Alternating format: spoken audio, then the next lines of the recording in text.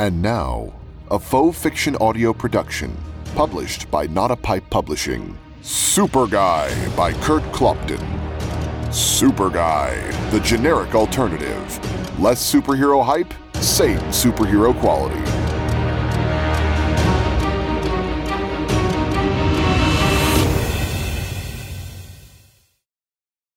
Chapter 15.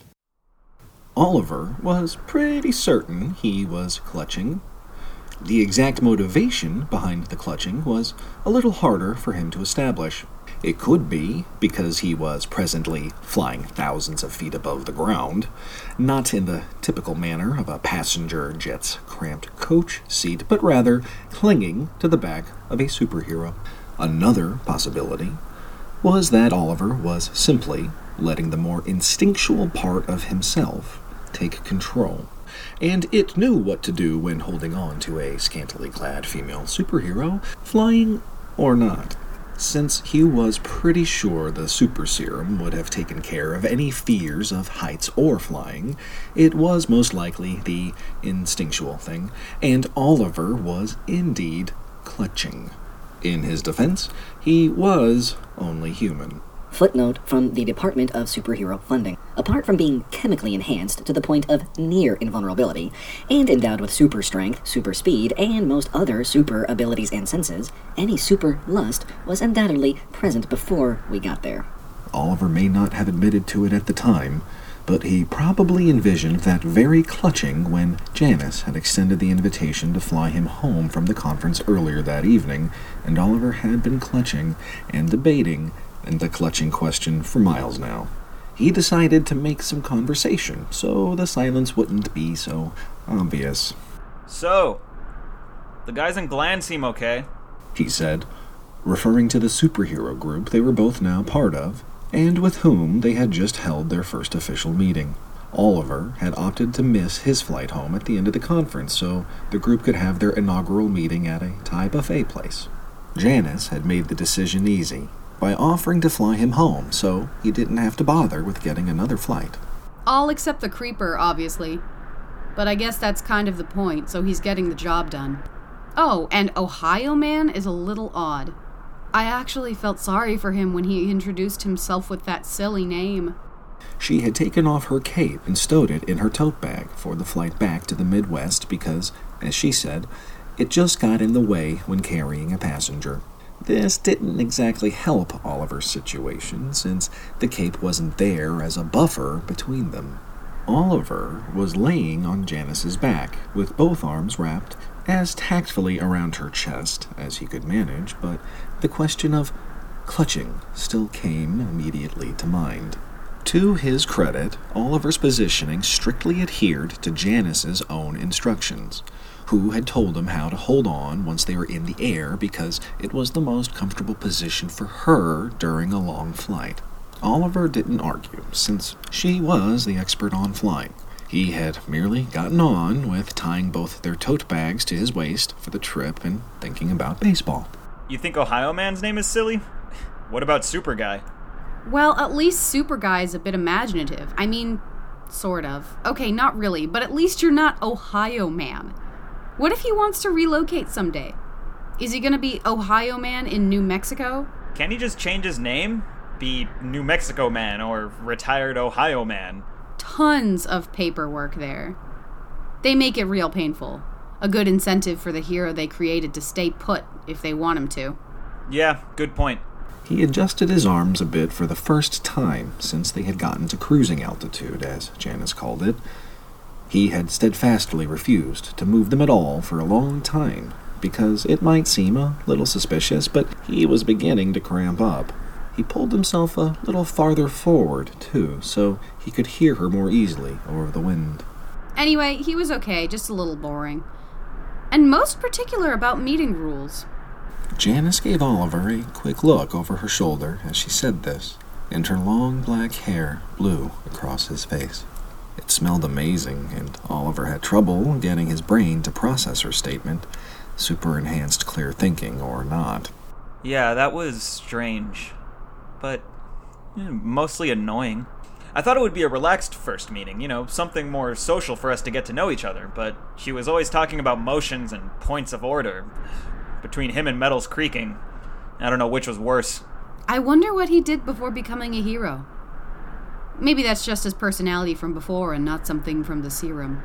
At least, I haven't heard of anal retentiveness being a superpower. At least we don't have to put up with it that often. I mean, imagine if we were in one of those federal groups and stayed in the same headquarters. But I suppose it'll be worth it if we ever need their help. The damage Metal and Buffalo can do alone will be worth it. Just look what they did to that buffet. Definitely devastated that. Ravaged, plundered, pillaged, demolished. You could go on, couldn't you? Afraid so. And so could they.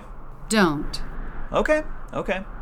Oliver looked over Janice's shoulder at the ground below them.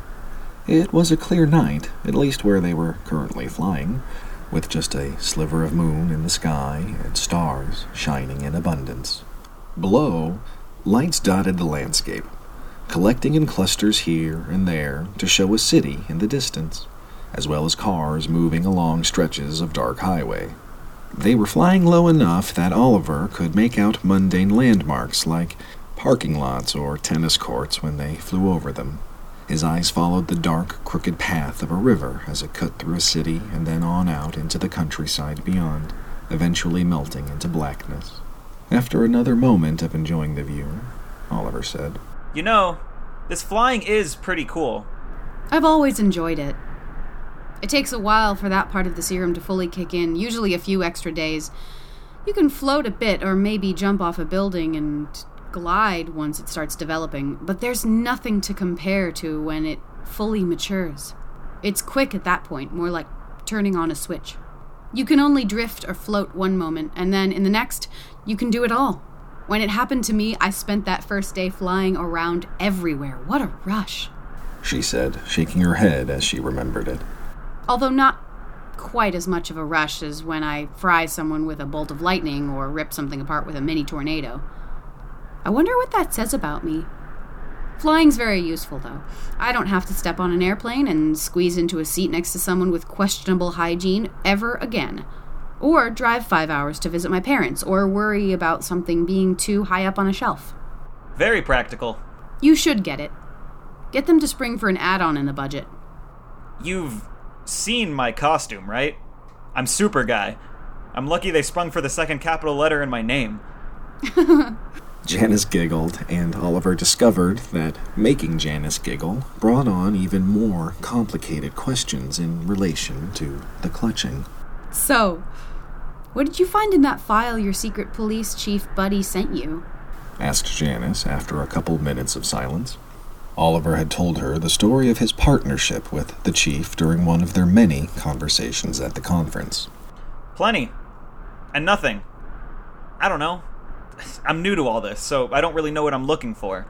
There were lots of reports and things. Too many for me to read all of them yet, but I got the most information from simply reading the summary the chief included, which basically said there's bad stuff afoot, but he hasn't been able to tie it to anything or anyone yet.